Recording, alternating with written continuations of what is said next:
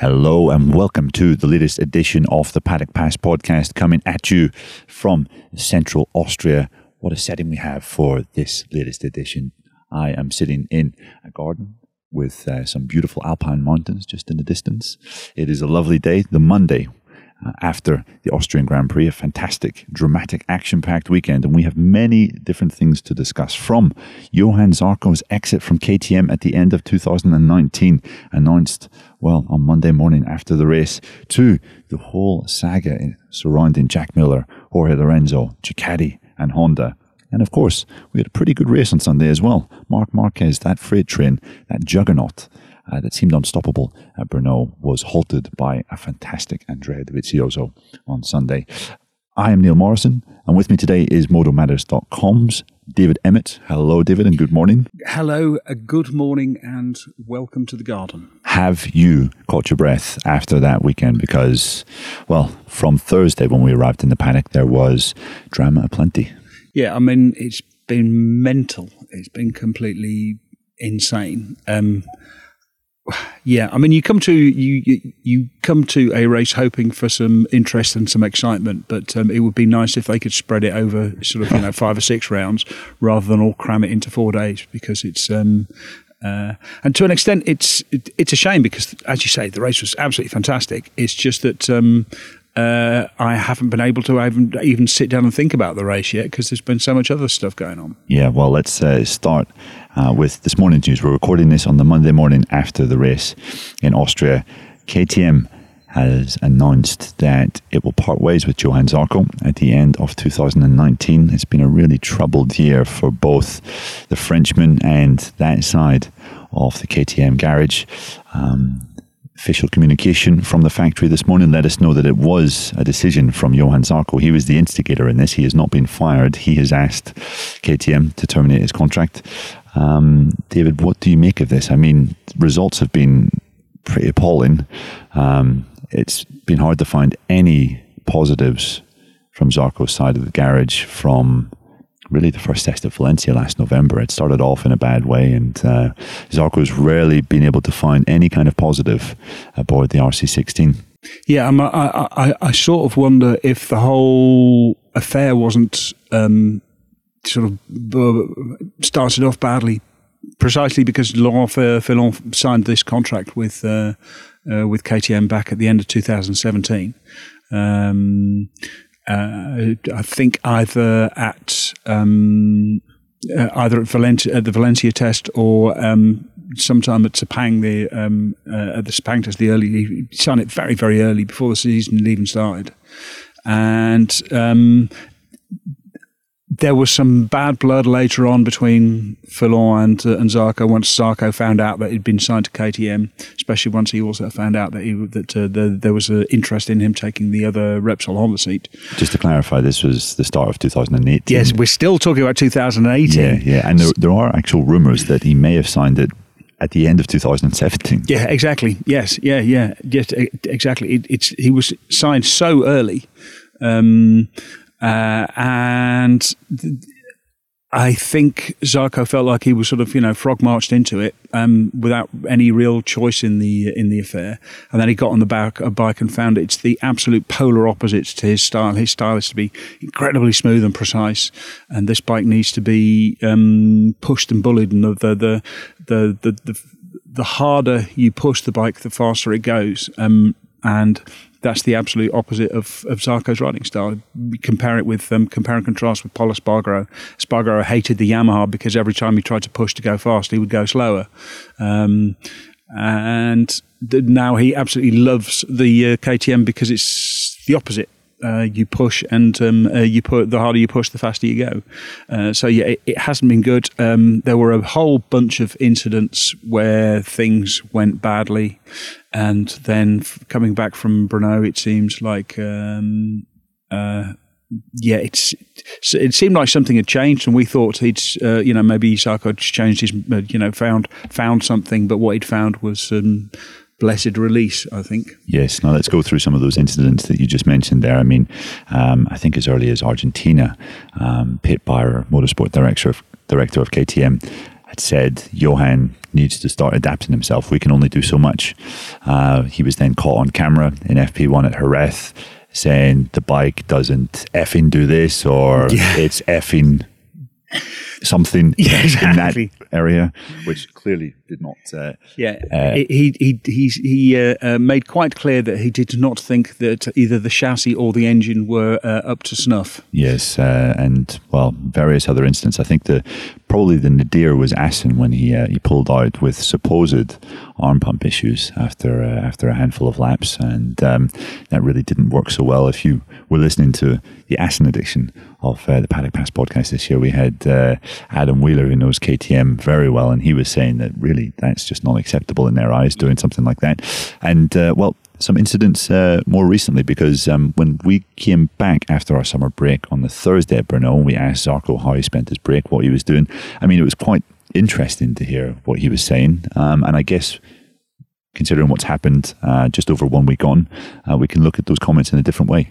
Absolutely. He was talking about how he'd spent his summer break going on very long mountain hikes, sort of 14-hour walks in the mountain, and he talked about going through highs and depths and sort of valleys and hills of emotion, physically and emotionally. And we sort of thought, okay, he's realised that he's going to have to sort of grit his teeth and bite through this whole thing. But he had apparently taken it another way. He decided, all he has to do is see out these last the second half of the season, and then go off and do something else. And then, of course, there was the test on Monday. Yeah, he had a desperately disappointing German Grand Prix. And after that, he said that essentially he was pinning his hopes on Dani Pedrosa and the Spaniard's ability to develop a more rounded bike. And he was then hopeful that at the Brno test, there may be something that would help him find some kind of direction to feel comfortable on the bike. The Brno test clearly didn't really bring that. And it was puzzling to see Zarco complete just over 30 laps, I think, at the test. I think it's reported that he left the circuit quite early. Yeah, I went because you can, on the MotoGP.com website, there is the full analysis of all of the laps done by riders. And if you... it's got the timestamps of, not the timestamp, they have the duration for each lap, starting from the first lap. And you can actually see, if you go through and add up all the times, including the breaks, the times that he's in, these times that he's in the garage, he was at the track for a little over 3 hours, which is basically from 10 a.m. to 1 p.m. And the test finished at 6 o'clock. So... it felt like he was phoning it in. Yeah, he told us on Thursday that he was able to quickly conclude and evaluate some of the parts that KTM had brought for him to test. But clearly now looking back, he realised very quickly that they didn't make any great difference to his comfort aboard the bike. And he thought that maybe that was the final straw. Yeah, I think he evaluated them and concluding that they were a 4-letter word. KTM is a 3-letter word. I think he decided, no difference. Acronym, mate. Yeah, you're quite right. You are quite right. He decided it's just not happening, and he came to Austria, and it all sort of fell apart. Yes, he was upstaged by the rookie Miguel Oliveira, who rode to a fantastic 8th place. Really impressive performance from the Portuguese rider. Zarco was 12th. I think it was his second best result, but considering where Oliveira finished, he couldn't take too many positives from his performance in Austria. This is a brave decision. This is his decision, and considering that MotoGP 2020 grid is full, he's not really with a lot of options. I mean, I guess in one respect you could commend him. It's reported that he's on around €1.5 million per year with KTM. I saw that reported in Speedweek, the German website. Also, so he's given up a lot of money, and he's also giving up a ride. There's no guarantee that he'll be on a decent ride or a competitive ride next year. Or any ride. Is this to be commended? Is it complete insanity? It's to be walking away from failure is a good thing, better than seeing it through. However, that is not the prevailing opinion in the amongst MotoGP team managers. MotoGP team managers expect you to never give up, which is why everyone has #NeverGiveUp tattooed on various parts of their bodies, both riders and team managers. Journalists. Sorry? And journalists. Exactly. Yeah. So, yeah, that is really... that gives him a really big black mark against him. Look at what happened to Jonas Folger. Jonas Folger walked away as well, and he's become not quite persona non grata, but people are really, really afraid of him because you never know when he's going to do the same to you. You know, so let's say you're Repsol Honda or even LCR, and you sign Johann Zarco.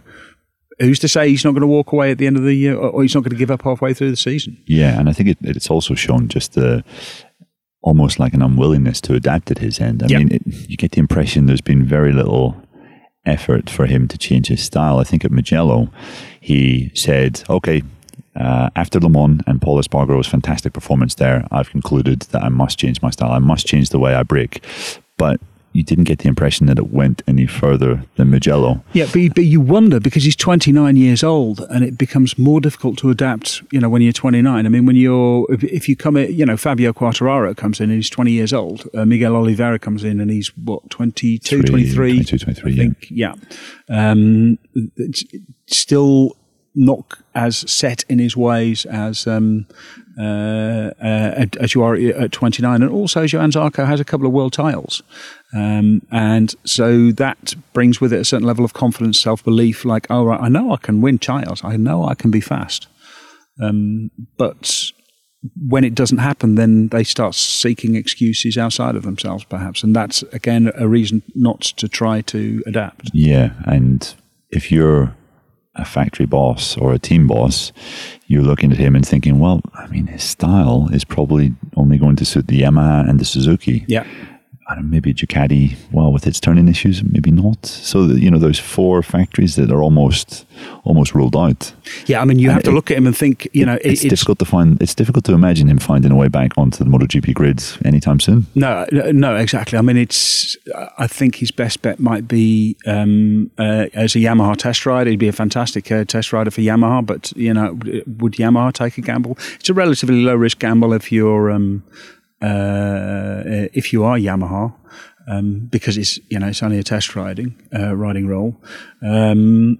But then again, will Zarco want to settle for being a test rider? He may have to sit out a year, and if he sits out a year, he'll be sort of 30 by the time he wants to come back, and that's pretty much it. Yeah, we had a brief conversation with our colleague Thomas Beaujard, Paddock Pass podcast attendee on occasion, and he made the valid... Honoured guest. Yeah, honoured guest, exactly. Yeah, he made the good point that MotoGP currently has a young, exciting French star. It's not absolutely necessary that Zarco is on the grid because of Fabio Quartararo and his successes. And to be honest, I feel just a bit sad, really, because Zarco in his first 2 years in MotoGP largely was fantastic to watch. Oh yeah, he was sensational. We were sitting there wondering when he's going to win his first race, and he never did. And at this rate, it looks like he never will. Yeah, a real shame. So Zarco is going to see out this year 8 remaining races, and we'll no doubt have a lot more reaction and explanation from both him and from how KTM see it at Silverstone. Yeah, question, what do KTM do? Yeah, exactly. That's another question. Speaking to people close to the team, it seems like they were dumbfounded by this. There are no real obvious answers. The obvious answer for me would be to move Miguel Oliveira up from Tech 2 into the factory team. But then you've just shifted the problem, because then you have Brad Binder plus 1 spare seat. A lot of the top names in Moto2 are already signed up for next year. I can see maybe someone like Marcel Schrotter possibly being promoted, because he's German-speaking. KTM had an interest to bring them to their factory Moto2 efforts in the past.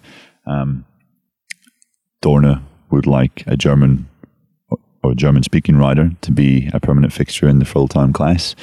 And Schroeder's a pretty good rider. but he's not someone that strikes you as a future championship challenger, potentially. Maybe like Miguel Oliveira or Brad Binder do. Also then, how does that affect KTM's relationship with Tectoy? Because as we know, over the weekend, KTM have announced they're withdrawing from Moto2 in 2020. Yeah, and Tec3 are going to Moto3, it looks like. Yeah, it looks like that. Then you've basically given that team another year where they have 2 rookies and they can't possibly challenge for really, really good results. It's a difficult one. It's a really difficult one. And, an easier answer might be to get Bradley Smith back. He's sitting there as an Aprilia test rider. He wants to ride. He knows the program. He knows everyone. They know what he can do on a KTM. They know they know how to sort of read his feedback. In the end, when they had to make a decision between Pol and Bradley, it was close. It wasn't, like, oh, well, obviously we're going to get rid of Bradley. Although after they certainly tried to do that in the middle of his first year. But his second year, they were much more impressed with him because he was a lot faster. So it might be a simpler solution just to get Bradley in and see, and then give yourself that extra year. You've got an extra year of development. You let Pol go off and try and chase podiums. You give Bradley the testing work. You bring Miguel on up to speed. That gives Brad Binder a chance with an old teammate to get better. It seems like a really simple solution, and therefore it's probably wrong.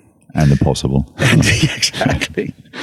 Yeah, well, really interesting times at KTM at their home Grand Prix. Lots of positives for them to take away from last weekend with Brad Binder winning the Moto2 race and Miguel Oliveira impressing, but plenty of huge questions for factory bosses to ponder in the coming weeks. Now, that was not only the big story, in fact, far from it, because on Thursday we heard confirmation that some of the crazy rumours doing the rounds linking Jorge Lorenzo away from Repsol Honda to Jack Miller's seat at Pramac Ducati, well, there was some substance to that. And, well, a whole weekend of drama unfolded. We learned about some of the splits and divisions within the top level of Ducati management. We obviously learned of Lorenzo's desire to get out of Honda at almost at any cost. And all of this while Jack Miller is enjoying his best season to date in MotoGP, fresh from a podium in Brno. And he was feeling pretty cut up about it. Unsurprisingly, I think I wasn't at his debrief on Saturday, but the people were at his debrief on Friday. Saturday. Was it Friday? Yeah, exactly. And he was close to, he had to take a moment to compose himself because it does seem like he's being sort of abandoned. They'd had the contract. There was a contract on the table from Pramac with all of the details, the financial and GP20 and all the rest of it. It'd been on the table for quite a while. There was some back and forth over money as far as we can tell. And then that was, it all seems to be just a sort of signed and sealed. And then all of a sudden we hear that Jorge Lorenzo is talking to Gigi Dall'Igna and Ducati are refusing to sign off on Jack Miller's deal.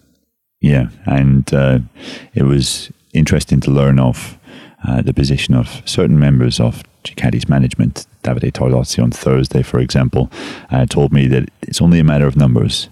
Is this Ducati's view? No, this is Davide Tollozzi's view. And then he said, if you have any other questions about this, you need to talk to either Paolo Ciabatti, Claudio Domenicali, the CEO, or Gigi Dall'Igna. So I think we know from those three who was pushing for Lorenzo's return. Gigi Dall'Igna did confirm this when he was interviewed by Sky Italia yesterday. He tried to reason. He said, look, if the best riders are available, you have to evaluate that and assess the chance. I think Gigi is playing, or has played, a very dangerous game here because, not only does he upset alienating Jack Miller, but how does Andrea Dovizioso feel? How does Danilo Petrucci feel whenever a guy that was a bit of a how would you call Lorenzo's presence? Troublesome for both of them? A disruptive factor. Yeah, slightly disruptive factor in their long-term planning is being considered for a spectacular return. Yeah, I mean, there are reports, certainly there are people in the paddock who will tell you that Gigi Dall'Igna and Andrea Dovizioso haven't exchanged a pleasant word for the best part of a year. There's been trouble between the two for a long time. Gigi believes the bike is capable of winning a championship, and the only thing that's holding him back is the fact that Andrea Dovizioso is not winning a championship. Dovizioso says the bike doesn't turn. He has a point, because everyone else on the bike says the bike won't turn. So yeah, it's a very difficult. It's a very difficult and complicated situation, also because there were rumours that KTM were trying to lure Gigi away, and Ducati, the only way for Ducati to keep Gigi was to try and placate him by offering to sign Lorenzo back, despite the fact that Claudio Domenicali despised the fact that they signed Jorge Lorenzo from his previous experience, sinking so much money into Valentino Rossi and then trying to do the same thing again with Lorenzo. It works better with Lorenzo because the bike was a lot better. And Lorenzo looked like he could actually, it certainly won races, looked like he might be able to challenge for the championship if he'd have been allowed to stay on. Yeah, exactly. But I mean, it was ego really that caused him to move away. Yeah. Had Lorenzo not jumped to that decision to call Alberto Puig after the French Grand Prix and Domenicali's... had Claudio Domenicali not made vaguely disparaging comments about it. I can't remember exactly what he says, but he was saying, we know he's a great racer, but he really needs to start getting results. Yeah. Had he just waited a couple more weeks, he would have come to the conclusion after Mugello in Barcelona that, hey, this is probably the best available package to me to win a world championship on. Yeah. But, ego and pride certainly got in the way. This doesn't look good on Lorenzo's part either. No, actually, absolutely, it looks like he's giving up as well. It doesn't help that he's supposed to be recovering from a back injury with 2 broken vertebrae, and he's showing, he's putting pictures on his Instagram of himself in swimming pools in the Maldives. That is not a good look. If you look at what Marc Marquez was doing, what was it, for 3-4 hours of physio every day after his shoulder operation. I mean, that was it was a bigger operation, but it showed his commitment to coming back stronger. So, yeah, it's not a good look on Lorenzo's part. He looks like he's sort of basically giving up. It's not, yeah. No one is covering themselves in glory with this, except perhaps Jack Miller, who had the offer from KTM to take Johann Zarco's seat when they found out that he was leaving. And said, "No, I want to stay with Ducati because we're getting podiums, and I know that I can do a lot more." Yeah, we spoke to Miller yesterday, and he said that more or less the deal is now in place for 2020 to sign that contract extension. I spoke to someone from the team, and they confirmed that as well. Paolo Campinotti, the team owner, flew in to Austria yesterday, and it seems as though that may have accelerated the process. But yeah, Miller, I think, comes out of this looking pretty good. He handled himself very well, I thought, throughout the weekend. Yeah, considering the pressure he was under, he did exceptionally well. Yeah, and also some news came out as well that Lorenzo had offered his services to Petronas Yamaha for 2021, offering to ride for nothing. Yeah, I was on pit lane duty for Dutch Eurosport this weekend, so I asked Wilco about this, and he said Lorenzo is not on our list of priorities. Our priorities for 2021 are to keep Morbidelli and Quartararo. Obviously, that's not going to happen because Quartararo will go to the factory team if and when Valentino Rossi retires. But he certainly, the look in his eyes did not say, "Oh, I can't wait to get Jorge back in the team and put him back in there with Ramon." I'm not sure that I'm not sure that would happen. Yamaha might be interested in it happening, though. Yeah. Well, we'll have to wait and see. And I mean, for Lorenzo, Honda has bowed to basically his every request. Yeah, they flew him to Japan. Any constant request to change the fuel tank, his seating position. They brought new aerodynamics to try and help him. They've put a shift in to get him comfortable on that bike. Yeah, absolutely. I mean, there are boxes and boxes of plastic parts which they stick to the tank and various other places to try and help him, sort of hold his position on the bike. But that's not how you ride the Honda. And his results have been desperate. I mean, he's yet to score a top 10 finish. Going back to the Spanish Grand Prix, he had obviously had a difficult start to the year, but when that team got to Jerez, Jorge's personal entourage, or his helper, physio, that come to the track with him, they were saying, podium this weekend. And for him to finish outside the top 10 there really spelled out just how difficult it's been for him. But you kind of feel that his recovery from injury, surely there must be some kind of lack of motivation there. And thinking about it, looking back to 2013 and the huge injury he had there, I mean, he came back and he was when he fell off, broke his collarbone, flew to Barcelona on the Thursday night, because that was when the race was on Saturday. Flew back on, I think, the early hours of Saturday morning, did warm up and raced, finished fifth in incredible pain. One of the bravest and also stupidest things I think I've ever seen. Immensely courageous, immensely, talented and fast. Showed what he was made of. But that had a huge psychological knock on him. The next week we went to Sachsenring, and he fell off there, broke his collarbone again, bent the plate, went away, had to get another plate put on it. But the end of the 2013 season, he went away and they sorted his collarbone out more permanently. And he took a long time to recover. He came to Sepang fat. Insofar as MotoGP riders can be fat, but he definitely didn't look at all fit, wasn't in good shape.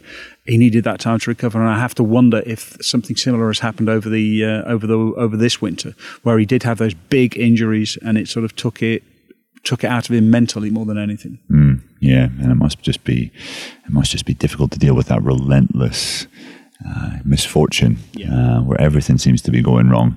And also, I think the tribulations that he went through to get competitive with Ducati. I mean, there were some real dark moments in 2017. Think back to the start of last year. Argentina, Austin were just horrible. And he faced the possibility of having to walk away from the sport, no one offering him a deal. And you just wonder, early on this year, when he realized that it was going to be a similar ordeal, he was going to have to go through similar hardships to get competitive aboard the Honda. It was just, that's another big thing to deal with mentally. And Lorenzo's, to be honest, his head hasn't really seemed as though it's absolutely 100% in it. No, exactly. I think Lorenzo is also a rider when everything is right, he's absolutely unstoppable. And I honestly believe he's one of the few riders who could, on the right bike, beat Marc Marquez in the championship. But if things aren't right, then he's a bit fussy. He doesn't like things. He gets upset. He starts pouring his energy into things which are not going to make him any faster. So it all goes a little bit wrong. Yeah. How is he going to come and reconcile himself with Alberto Puig and his Repsol Honda team when it's been made public that he's been essentially offering his services to other factories for nothing? Yeah, basically also because it seems almost certain he's going to leave at the end of 2020. So you've got basically 18 months of people stuck together. It's like being married and knowing that you can't divorce until sort of 2.5 years time or something, waiting for the kids to leave school and leave home, go to university before you can get a divorce. It's just not it's not a good situation. Maybe Lorenzo can turn it around. Maybe he will figure it out. We saw that he did it at Ducati. who knows? You can't write him off. Yeah, you can't. He is one of those characters. He does have that insane level of talent that he can do these things. We've seen him do these kind of things before. But certainly a dark moment that he's going through in terms of results and his career. Interesting stuff then. So Miller, it seems, will be staying with Pramac next year. Lorenzo staying put with Honda. And, who goes to KTM to replace Johan Zarco? That is anyone's guess at present. Now, moving on to the race. It was, I think, a much needed shot in the arm for MotoGP because we had a few... snoozers? Yeah, snoozers. Fairly dull encounters. Thinking of the Saxon Ring. Yeah. Aston was great up until around 5-6 laps to go. Yeah. Brno was tense great for the first half of the season. Half the race. And then and then it all sort of fell apart. So, it looked like Marc Marquez had the situation under control. Yeah, and I think it was someone, I can't quite remember who it was, that predicted the race would be over by turn 5. Yeah, what idiot would predict something like that? A complete fool. Anyway, I wouldn't certainly wouldn't Moto listen. Matters. Yeah, I wouldn't listen to him. Right. Yeah, I certainly wouldn't listen to a podcast with him on it. Yes, you wouldn't trust the word that gentleman has said. Exactly. Yes. We are recording in the garden, and it sounds as though someone is out on a lawnmower next door. So if you can put up with the background noise, well, that would be greatly appreciated. But it was a great race, David. On Saturday, Marquez's podium advantage was 0.4 of a second, which around the Red Bull Ring is quite ludicrous. Yeah. His advantage was kind of similar in a lot of pre-practice sessions. So how was Dovizioso able to get so close? Well, two things. First of all, his podium or his pole advantage was not realistic. It wasn't a realistic advantage. Sure, he was 0.4, but you can't ride like that. He said himself, you can't ride like that because you slide in the front and rear, and you're going to use the tyres up in 2 or 3 laps. So his real advantage, when you went back and looked at the pace, it looked like he had maybe a tenth and a bit over Andrea Dovizioso. But that was in perfect track conditions, or it'd been perfect track conditions on Friday. It was also really good on Saturday, although it got very hot and a bit greasy. The race, it rained overnight, rained really hard overnight. The track was actually wet for warm-up. It was wet for the Moto E race, which turned into another. I mean, it was only 5 laps, but they were an exciting 5 laps and eventful. By the time MotoGP lined up on the grid, track was completely dry, but there wasn't a great deal of grip. There was there was much less grip than before. Track temperatures were much lower. Air temperature was 25 degrees instead of 31 or something on Saturday. Everything shifted around on the tyres a little bit, and Dovizioso chose the soft tyre, and that was absolutely the right tyre for him, and gave him just enough tyre at the end of the race to put in a sensational last couple of laps. Yeah, and Marquez, of course, had gone with the medium, and he said he felt pretty much from the first corner where he got it a bit sideways, exit in turn 1, that he may have some issues. Whereas on the medium during on the Friday and the Saturday, he was phenomenal. I mean, he was genuinely, he was doing sort of 23s, bang, bang, bang, bang, bang, one after another. Yeah, and he said really by the time they got to the final 5 or 6 laps, he was a sitting duck.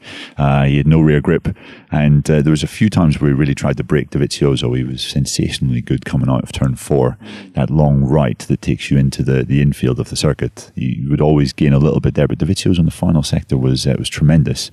And also he was strong in that third sector. It was the one place where he'd really suffered in previous years, and although he wasn't as good as Marquez through that sector, he could at least sort of keep him in view. He wasn't losing grounds to him. Yeah. But those last 2 corners, outstanding. Yeah, and I really think you could put that win up with maybe Mugello, Silverstone, Motegi in 17, where the very best of Dovizioso in that late lunge. I liked his approach as well. He said, you know what, we had enough of an advantage to third place that even if I did mess up my break and go completely wide, I was still going to have second place. So it was a bit of an all or nothing move. But unlike Thailand last year where he tried something similar, he just got it right and was able to cut it back. And because Marquez had no rear grip, essentially, he couldn't quite power by. Yeah, exactly. It was a Marquez move. Mark got marked, I think Jack Miller said. Yes, exactly. But that was, I think that was the interesting thing about these two. When we come to look back at them in 10 or 15 years' time, these will be remembered as classic battles because race after race, we are seeing the two of them battling each other, so they know each other more and more intimately every race. They understand each other every race, and so they're always looking for chinks in each other's armors. They're looking for what they can do. That includes things like expectations. You expect Mark thinks he has Dovi figured out. Dovi thinks he's got Mark figured out, and so they're always looking for a way to gain an advantage. And this time it was Dovi, perhaps also because he's given up on the championship. Now that might also help. Nothing left to lose, or not given up on the championship. He knows that the championship is really, really difficult. So even if he goes in and he crashes, it's not going to change his chances in the championship all that drastically. And he really needed to stop this march of victory which Marc Marquez seemed to be on. Yeah, and I must say I felt quite sorry for Dovizioso after the Sachsenring because so much of the talk there was about how he's never going to fight for the championship, he's never going to be able to beat Marc. But when you look at his results, top six everywhere in the first half of the season. I think bar Assen and the Sachsenring, he finished inside the top four at every race, and apart from Catalunya where he was taken out. Had he not been taken out there, he would have been a good deal closer in the championship. Assen and the Sachsenring have always been tough tracks for Ducati and for him. And if you look at his points total, I mean, I think he's got something like 12 or 13 points more now than he did 2017 when he was locked in the middle of a title fight. I mean, it's his best season to date in terms of points. I don't think you could. I even think if Lorenzo was in Ducati now, he wouldn't be anywhere near Marquez. The problem is that when Dovi has a bad day, like top four, top six every race is astonishing. Unfortunately, when Marc Marquez has a bad day, he's second. I don't think he's finished lower than second in any race so far this season, or in any race I think since Brno last year. Yeah, there you go. That's the problem. So the only way you can. Literally, the only way that you can beat Marc Marquez is by winning more races than him and only ever finishing second. What Marc is doing is phenomenal against this level of opposition. To come back to that, this morning you put together all of the time differences of the various riders or the various factories, how much they had improved compared to last year at Austria, and it was really quite impressive. I think Honda and Ducati were 5-6 seconds. Suzuki and Yamaha were 13-14 seconds. KTM improved 19 seconds. Aprilia only improved 3 seconds, which tells you the dire situation that they are in. So I think the field is getting tighter, the field is getting tougher, but there is only one man who is in there, who is in top two week in, week out, and that's Marc Marquez, and that's why he's leading the championship. Yeah, in MotoGP's most unpredictable era. Yes. There's one predictable factor. One constant. Yeah, there. Exactly. Yeah, okay, well, it was a great race. May not have really any serious bearing on the championship. I love Marquez's line. There was a little snide kick at Dovizioso after the race where he said, you know what, I learned a couple of years ago that if you win the championship or if you're the champion in Valencia, no one really talks about this race until the following year. Yeah, exactly. Yeah, but because that was in the context of being asked about whether it stung that he still hadn't. This was the one track where he still hadn't won at, and his reply told you that yes, it did actually sting that this was the one track where he hadn't actually won at. Yeah, but he's right. At the end, it's going to be Marc Marquez's name on the little plate which goes on the bloody great big trophy. So We'll talk about it again next year when we come back. This is the only track that Marc Marquez hasn't won at yet, so we shall see. Okay, right. So, plenty of other things to discuss, but we're on a bit of a limited schedule here. We have to depart for airports and for Vienna this afternoon. So we're going to move swiftly on to the winners and losers from this race weekend. And, we'll start with you. I might call over the gardener in a little second and ask him for his thoughts as well. But David, your big winner from the Red Bull Ring 2019. It's actually, do you know what? It's actually quite hard to choose. I think I am going to be controversial and say Yamaha, because they were so much closer last year. Fabio Quartararo and so much closer this year. So much closer this year. Fabio Quartararo rode an absolutely fantastic race, once again showing the talent which he has. He finished third. We had Maverick Vinales and Valentino Rossi who finished behind them. That's really. I mean, they were much closer. They couldn't compete, but this is a track they can never compete at. There is no way a Yamaha is going to win at Austria until they magically find the 30 horsepower that they're down the back of a sofa somewhere in Japan. It doesn't really matter as long as they can be close here. They could still fight for a championship. It gives you real hope for them going to Silverstone, a track which is perfectly suited to the nature of the Yamaha. New surface, more grip. It should be absolutely fascinating. So for me, I think even though the Yamahas were off the podium, apart from Quartararo, the factory bikes were off the podium.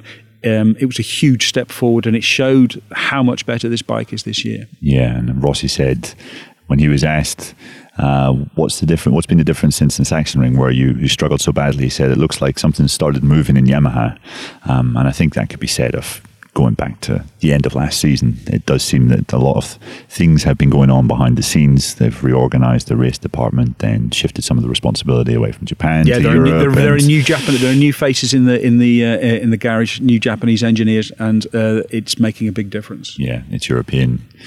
Racing department has been given a bit more responsibility regarding electronics, and that was something that Rossi said. From FP1 we knew that our electronics package was a lot better, our acceleration was a lot better than certainly last year, and also from the first part of the season. So Yamaha certainly, there's something to build on there. I'm going to stick with that theme and go with Fabio Quartararo, because I thought his race yesterday was nothing short of astonishing. Yeah, sensational.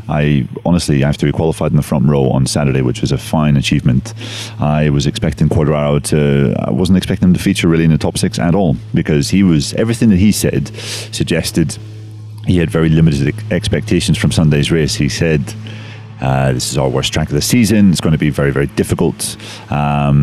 And he went with the soft tyre. And, in the past, Yamaha hasn't really been able to manage rear tyre life that well. But Quartararo started brilliantly, led the race for a couple of laps. Yeah. Whenever Marquez and Dovizioso passed him, Rossi wasn't that far behind, and he gradually took out a tenth of a second per lap on Rossi until it got to around 2. And then he thought, okay, now it's time to manage the rear tyre. And, for a guy who's 20 years old, to outperform Rossi and Vinales to that extent, and to be able to manage the rear tyre, that's another thing that he said he struggled with so far this year in MotoGP. I thought it was a really exceptional performance, and more impressive in some respects than Barcelona and Assen, where, he was injured, his physical condition was nowhere near as good as it is now, but those are tracks which suit the Yamaha. They're Yamaha tracks, yeah. Exactly. And for him to do that there, I thought that was a real real confirmation that Quartararo is something very special indeed. Yeah, exactly. I mean, he rode a perfect race. He got a really good start, which he really needed. He was helped a little bit by Marquez and Dovi taking each other out in the first, I think at turn 3. They both ran wide, which meant they dropped back. That allowed Quartararo to get away a little bit. Jack Miller said that it was really difficult to outbrake him the way that he was braking was really difficult. He was sort of like braking early, but being able to decelerate much better than he could. So yeah, as you say, Rossi and Vinales. I mean, Vinales had a bit of a shocker in terms of the start, but that happens sometimes. But yeah, they couldn't catch him. They just couldn't get close enough to actually do anything about it. And he used the strengths of the Yamaha and to hide its weaknesses, and ended up on the podium. So absolutely an outstanding ride. Chapeau to Fabio. Big loser. The big loser. Honestly, I think the big loser has to be Aprilia this weekend, because they were nowhere. I was listening to Andrea Iannoni's bike come down the main straight, and the pit lane in Austria is really, really loud because it's trapped between two grandstands, and it was obviously firing on 3 cylinders or something. Yeah, fuel pump issue. Yeah, it was just absolutely horrendous. Yeah, the atmosphere in that whole setup was not. It's not the greatest. No. Andrea Iannoni is a little bit more cheerful somehow. I think he's resigned himself to his situation. But yeah, it's just they really need to make a step forward, and they're not making it. Yeah, Alicia Spargaro from Mugello has. You can quickly see that man's belief in the project steadily evaporating. Yeah, and he's become a little more resigned, I guess you could say. Yeah, but also still deeply frustrated. You can tell, he's spending more and more time cycling. He tweets more about cycling than motorbike racing. He is sort of sitting through his contract, but still pushing as hard as he can, getting everything he can out of the bike. But everything he can out of the bike is, if he's lucky, it's a sniff of the top 10. Yeah. Tough times at Noale for sure. I am going to go with Lorenzo. He wasn't present in Austria, but nothing that happened during the weekend made Lorenzo look good. And the whole situation regarding him offering his services, I mean, it's understandable if he really thinks that things are that bad at Honda, but the way he went about it, and the implications that has for the rest of his time with Honda are just desperate. And you can't really see how this season is going to produce any kind of upturn in results when he comes back, because it's like he's having to start again. He's only just recently resumed training. He was already at a pretty bad level of fitness as it was. Yeah. And, well, we know that Honda is a very physical bike. And there have been complaints about his fitness all the time. He hasn't exactly enamored himself to his team. Certainly not to Honda management in certainly not recent week. The Instagram pictures of him getting out of the pool showed that there was a little bit more to spare than you would normally expect. I mean, if you look at Alicia Spargaro, he's about sort of minus 10% body fat, and Jorge Lorenzo certainly wasn't. Yeah. So I don't really expect to see an upturn in Jorge's fortunes from Silverstone onwards this year. And it wasn't a weekend that reflected, I think, well on some of his recent actions. No. The whole situation was to be fair to Jorge, it wasn't entirely his own fault, but he certainly didn't look like he was giving his all to succeed in Repsol Honda. Yeah. Okay. Well, David, thank you for your company this morning. This is it really from the latest episode of the Paddock Pass podcast. It's been a pretty eventful Austrian Grand Prix. I think you'll concur, dear listener. We're off.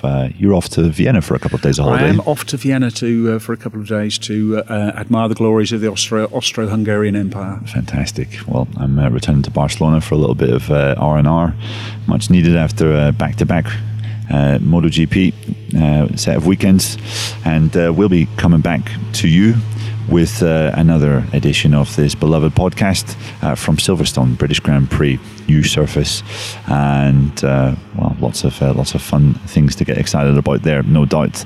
Thank you very much for joining us. A time to remind you that we are on various social media channels, facebook.com/Paddock Pass Podcast. You can follow us there. You can follow us on Twitter at Paddock Pass Pod. If you listen to us on Apple devices or Apple Podcasts app, then you should really leave us a review. That helps other people find us. And we also have a Patreon page, David. We do have a Patreon page, patreon.com/Paddock Pass Podcast. There is all sorts of exclusive audio up there. I think we have Jack Miller up at the moment. His debrief from Thursday talking about the Lorenzo situation. We also did a special Patreon-only podcast on the Thursday night talking about how we saw the situation around Lorenzo. More information about Lorenzo in there than there was in today's podcast. So that's the sort of thing we hope to be able to bring you.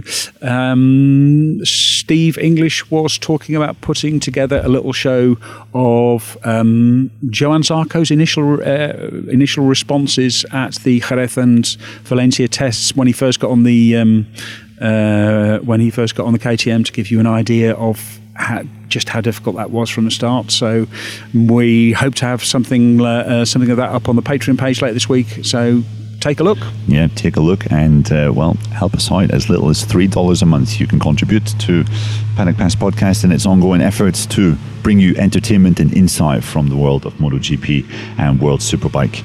Well, thanks very much for your company. We're away to help our gardener with the mowing of the lawn, and we'll speak to you soon.